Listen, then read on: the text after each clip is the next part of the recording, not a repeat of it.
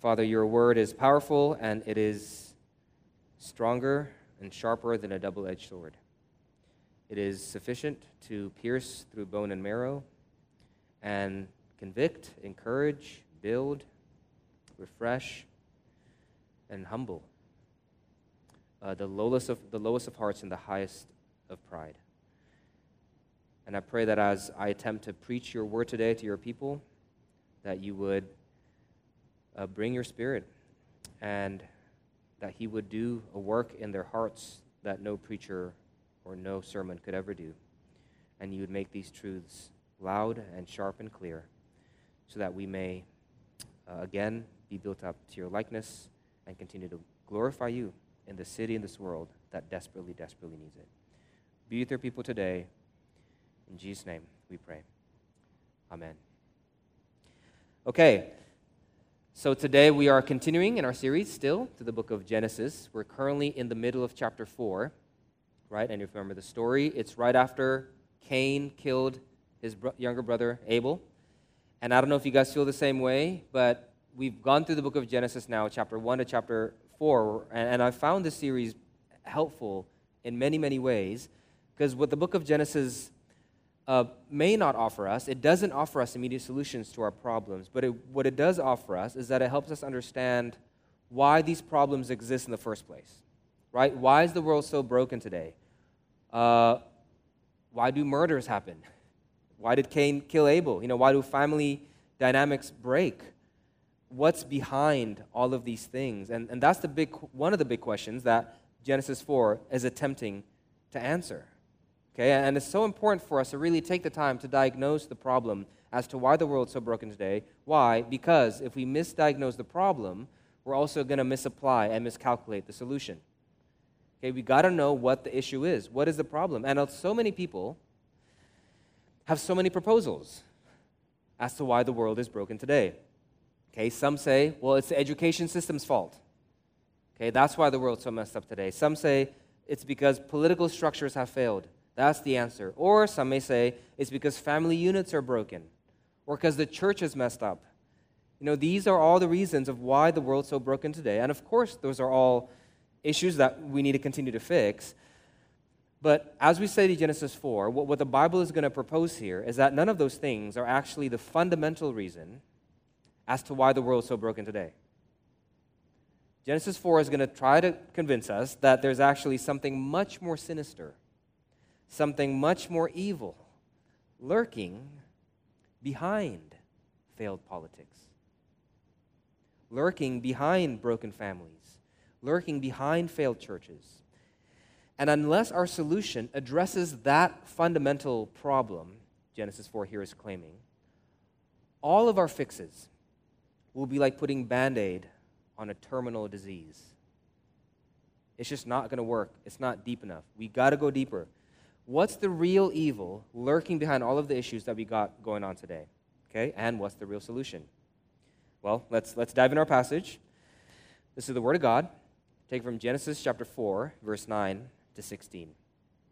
The events after Adam and Eve fell into sin in Genesis 3, and after their firstborn son Cain murdered Abel, their other son. Then the Lord said to Cain, "Where is Abel, your brother?" He said, "I don't know. Am I my brother's keeper?" And the Lord said, "What have you done? The voice of your brother's blood is crying to me from the ground. And now you are cursed from the ground, which has opened its mouth to receive your brother's blood from your hand. When you work the ground, it shall no longer yield to you its strength. You shall be a fugitive and wander on the earth." Cain said to the Lord, "My punishment is greater than I can bear. Behold, you have driven me today away from the ground, and from your face I shall be hidden. I shall be a fugitive and a wanderer on the earth, and whoever finds me will kill me." Then the Lord said to him, "Not so. If anyone kills Cain, vengeance shall be taken on him sevenfold."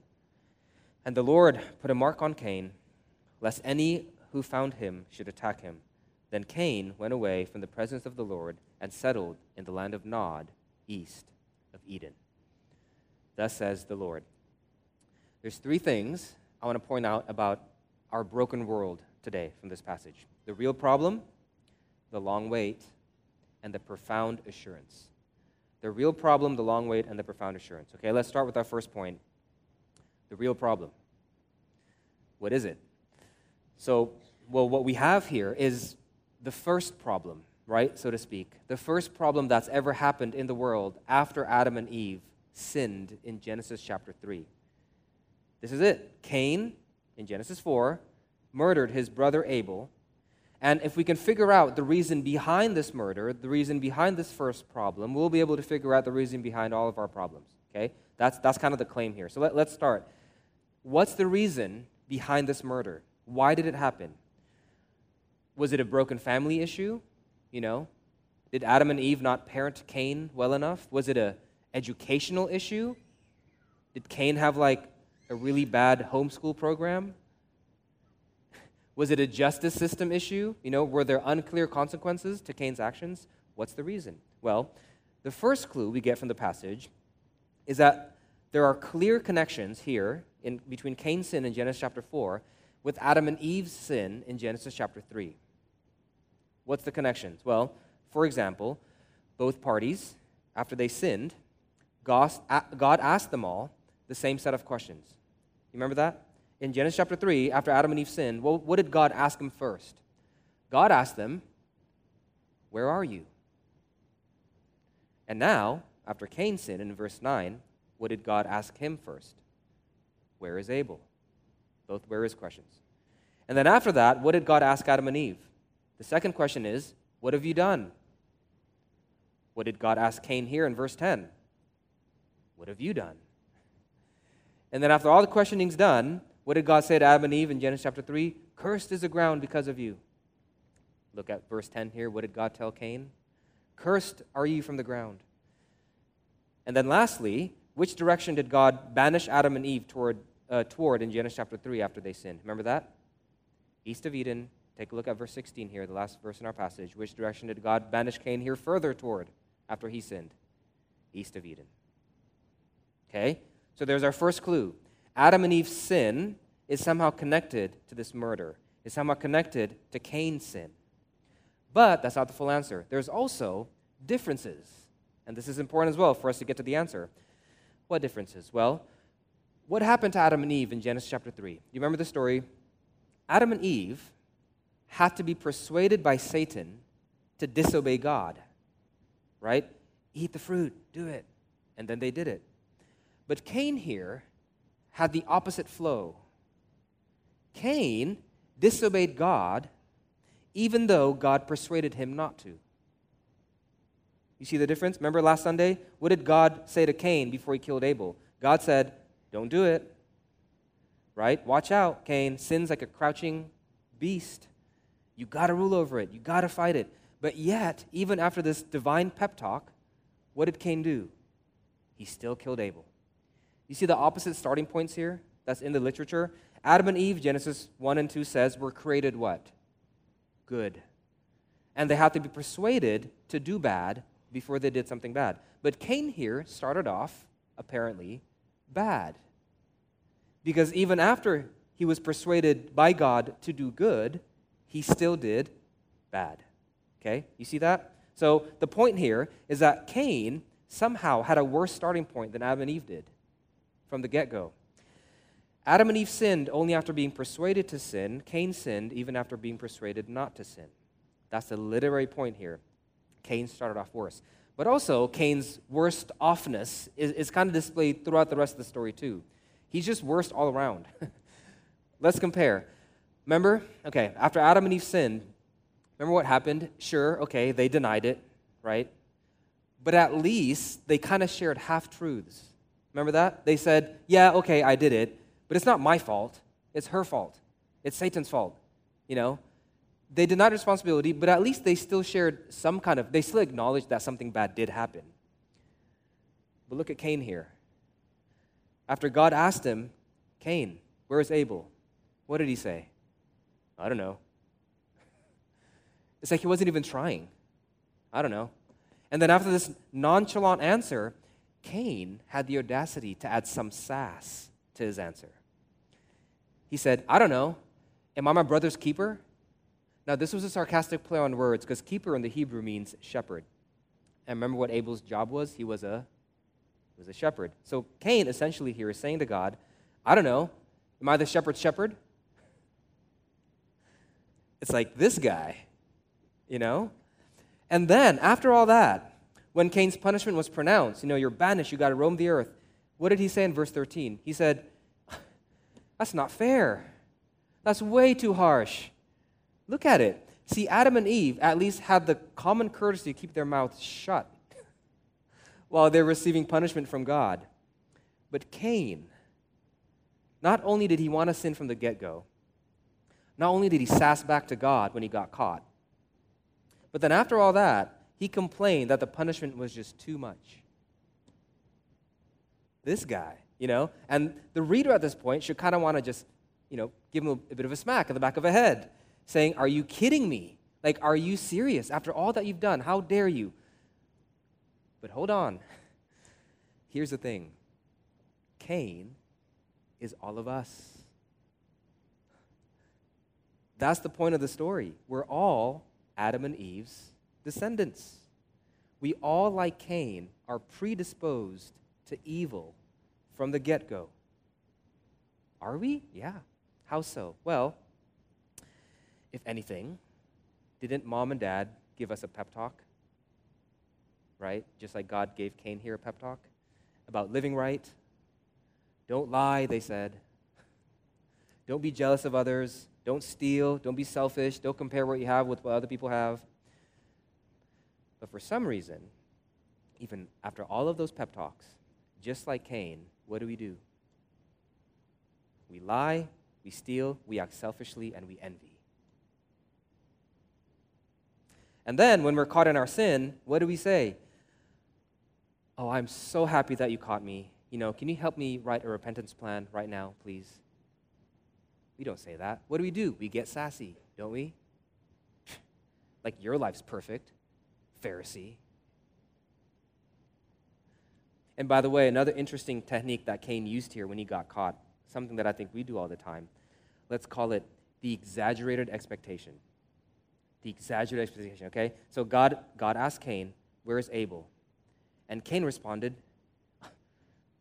well, am I my brother's keeper? Like, you want me to watch him all the time? Am I supposed to baby him, It's like, okay, calm down. I just asked you where he was. And I have to confess, it's kind of like me in some weeks where I maybe overwork and skip some off days because I haven't repented for my control issues yet.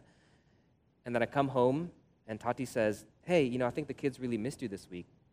And I go, what do you want from me? You want me to babysit them all week? Like, you want me to just stay home? It's like, okay, calm down. All I said was the kids missed you this week. It's like this exaggerated expectation. Like, that's not what she's asking, It's this technique to kind of avoid blame. And I don't think I'm the only one who does this, I hope. And then after, we're left with no way out. And the consequences of our mistakes are pronounced. More often than not, what do we feel? It's not fair. It's too much. Cain is us. We're all, the Bible claims, descendants of Adam. And like Cain, we're all born, already predisposed to evil from the get-go. That's why the book of Romans says that through one man's sin, all died. 1 Corinthians, because one man has transgressed, everyone's broken now. Because Adam and Eve shattered God's image, all of his descendants now are born as shattered images, starting with their firstborn, Cain. That's why family units are broken. That's why politicians lie. That's why churches fail and education systems crumble, because the people who run them, us, are shattered images of God. All of those things, broken families, broken political systems, all of those things are first and foremost, the Bible says, a result of sin before they become the cause for further sin. They're first and foremost the result of sin. And that's why our problem is much deeper. And because of that, it'll also take much longer to fix. Which leads us to our second point, the long wait. Well, sometimes you don't have to wait for too long. Sometimes immediate consequences to sin does happen, right? Kind of like what happened to Cain here in verses 11 to 12. God said, you spilled your brother's blood to the ground, so now the ground's going to stop producing fruit for you. Okay? All right. It's like, great, problem solved. There's this tit for tat, quid pro quo, you do this, you get that kind of feel here. And when that happens in life, that's great. Immediate consequences is dispensed, justice is upheld, problem solved. However, most of the time, what happens in life is actually more like the next part of the story. Let's read it. What happened? Cain complains to God in verse 13, my punishment's greater than I can bear. Whoever finds me will kill me, referring to Adam and Eve's future descendants who may seek revenge. And God, surprisingly, says here, not so. If anyone kills Cain, vengeance shall be taken on him sevenfold. And the Lord put a mark on Cain, lest any who found him should attack him. He's somehow untouchable now. He's protected. And we read this and we go, why? That's not fair. He sinned. He shouldn't be protected. He should be punished. Kind of like how we feel perhaps about some situations today. A lot of bad people get away with a lot of bad things, seemingly protected from justice. And we think, that's not fair. God, why are you being so kind to these bad people? And there may be an element of kindness here from God's end as he marks Cain. But I'm convinced that the purpose of this mark wasn't actually kindness. I'm convinced, and I've consulted a few commentaries which would also agree, that this mark here given to Cain was actually a mark to ensure that he experiences the full sanction of his sentence. Don't touch him. No one can kill him, God's saying here. No one's allowed to cut his sentence short. He's got to carry out the full sanction of wandering these cursed grounds without me, God says. Why do I say that? Because not only is he protected here, but the main theme is that he's cursed. Look at verse 11. God said, you are cursed. See, with Adam and Eve, God never cursed them. God cursed Satan and cursed the ground. But with Cain, God cursed Cain. That's a huge development. Cain has to roam this cursed earth as a cursed man, separated from God's face, verse 14 says, detached from the only source of goodness and beauty till he dies and receives the ultimate punishment. Now, next week, we'll see that Cain successfully builds this big city in this land called Nod that he went to, which means, by the way, not home or wandering. And he'll have a good career there. He'll own a lot of land there. He'll even have a huge family there. And from an earthly point of view, we look at Cain's life, or we look at the lives of Cain's today, and we think, this isn't sentencing at all. Look at him. He has a big house. He has a good career. He does a lot of bad things. He's getting away with it. He has a good family. He's living his best life now. But even with all that success, here's the point. Even with all that success, deep inside, Cain's soul would have reminded him every day, every time he wakes up, every time he goes to sleep at night, that there's a mark on his back. There's a mark on his back that he can never erase. There's a mark on all of our backs that we can never erase. I don't care how much money you have. Your home, your marriage, your kids, your career might at times make you forget that this mark exists every now and then. But deep inside, you sense its presence. You know it's there, just like Cain did. We don't live up. God's mark here was not primarily an act of kindness. It was an assurance that Cain would carry out his full sentencing. And if we hear this and we go, man, that is so unkind of God. That is so unloving of God.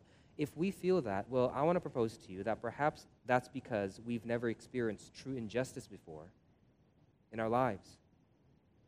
See, if you know what it's like to feel like Abel here in this story, if you know, which I'm sure some of you do, what it feels like to be helpless and defenseless against a powerful abuser that mistreats you.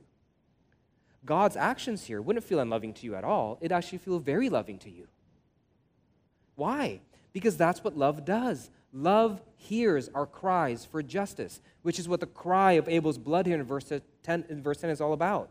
See, whenever the phrase cry out to the Lord in the Old Testament occurs, it's usually used to describe someone who's been treated unjustly by another person. For example, when Pharaoh unjustly abused the Israelites, remember that? What did they do? They cried out to the Lord. Or you read the beginning of Psalm 22, David cries out to the Lord, God, why have you forsaken me? As his enemies unjustly mistreat him. And every single time someone cries out to the Lord in the Old Testament, God always hears them. God frees Israel. At the end of Psalm 22, God hears David and responds to David. This isn't unloving. This is true love.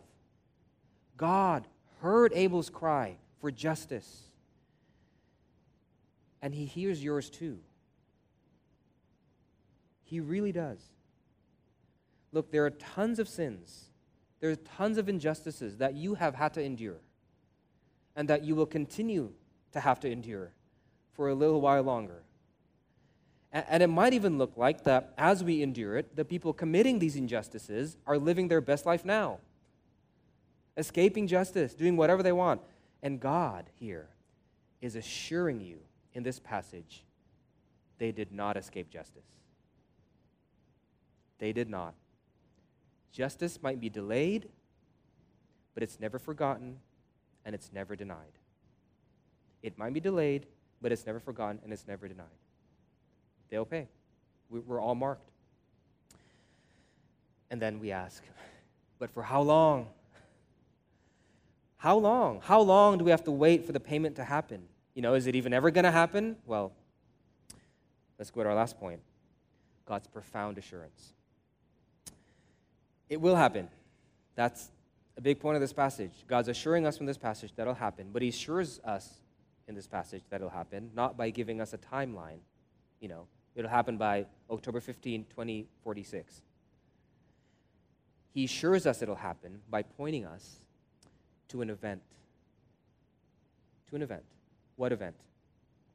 Well, remember just now that there's this theme of crying out to the Lord, right? Abel's blood is crying out. And throughout the Old Testament, every time God's people cries out to him, God always hears him.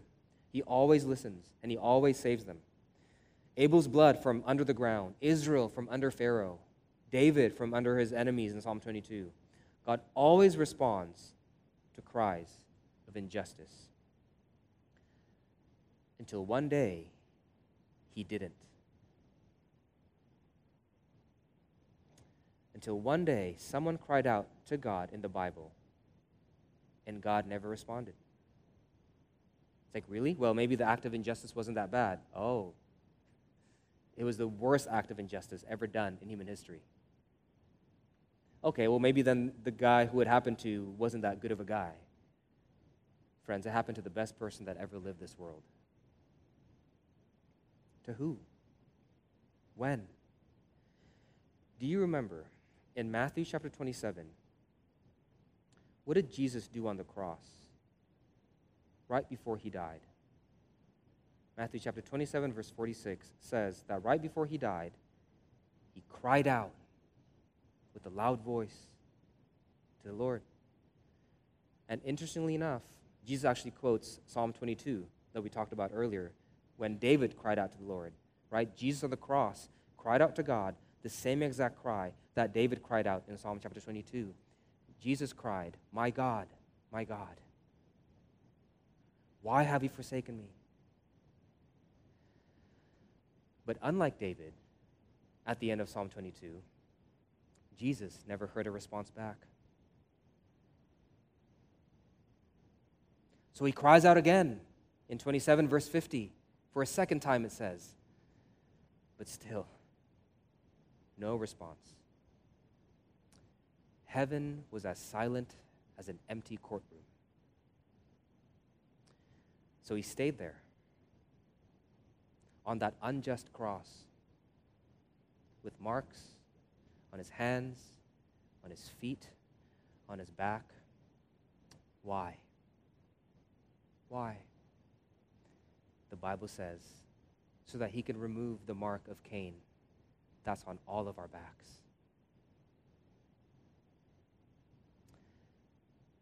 God's vengeance didn't respond to Jesus on the cross because his vengeance was being poured out fully upon him on that cross. For us, will God uphold justice, we ask? Does he really care about justice? Look at the cross and you tell me. You tell me. He doesn't take the cursed mark lightly. And we all, Adam's descendants, bear it. See, we often walk around life feeling like we are Abel in the story, right? And everyone else out there is Cain. We're the one who's wronged. Everyone else out there are the ones who's wronged us. But the cross says, no. Yes, we've been wronged, but ultimately, no. We're not Abel. You know who we are? We're all Cains. We're all descendants of Adam. You know who the true Abel is? It's Jesus, who let us murder him so that he may share his blessings with us, who died so that cursed wanderers like us can escape Nod and come back home. And now his blood, Hebrews chapter 12 says, doesn't cry out for justice. His blood cries out for mercy, having already paid the justice for us. It cries out, forgive them, set them free. I have paid for it all. That's the gospel. That's the good news. You know what this does? Look, this doesn't only assure us that justice will eventually be upheld. He cares about it that much. He killed his only begotten son. But what it does, it also softens up our hearts toward others. As we wait for this justice to happen, we're all Cains. And it's not our job to destroy other marked people. It's our job to point them to the one who's removed the mark from our backs. That's what we're tasked to do. That's the Christian's job. Will we do that? But if you're here today and you're not a believer, you haven't accepted Christ as Lord and Savior, you're still trying to figure this Christianity thing out, you're still trying to figure out who this Jesus guy is, here's what I hope you hear today. Come back home. Come back home. Get out of Nod. Come back to the grounds upon which you were once cursed from, to the face of God. The world is cursed enough. You don't also have to be cursed wandering in it. Get rid of that mark. My goodness. Get rid of that mark. But not with your money, not with your success, not with your religious accolades, not with your moral accomplishments.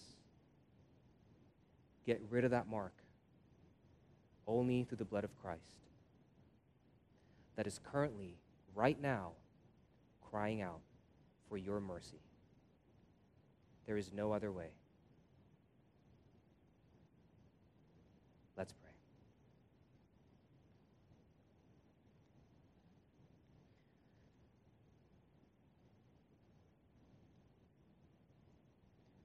Father, we try our best to scrub that mark off of ourselves.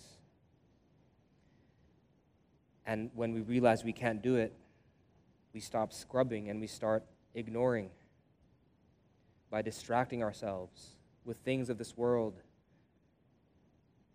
crying out for justice but denying the fact that if true justice did exist, we're all done for. I beg you, Father, that you would reveal upon the hearts of those who are here today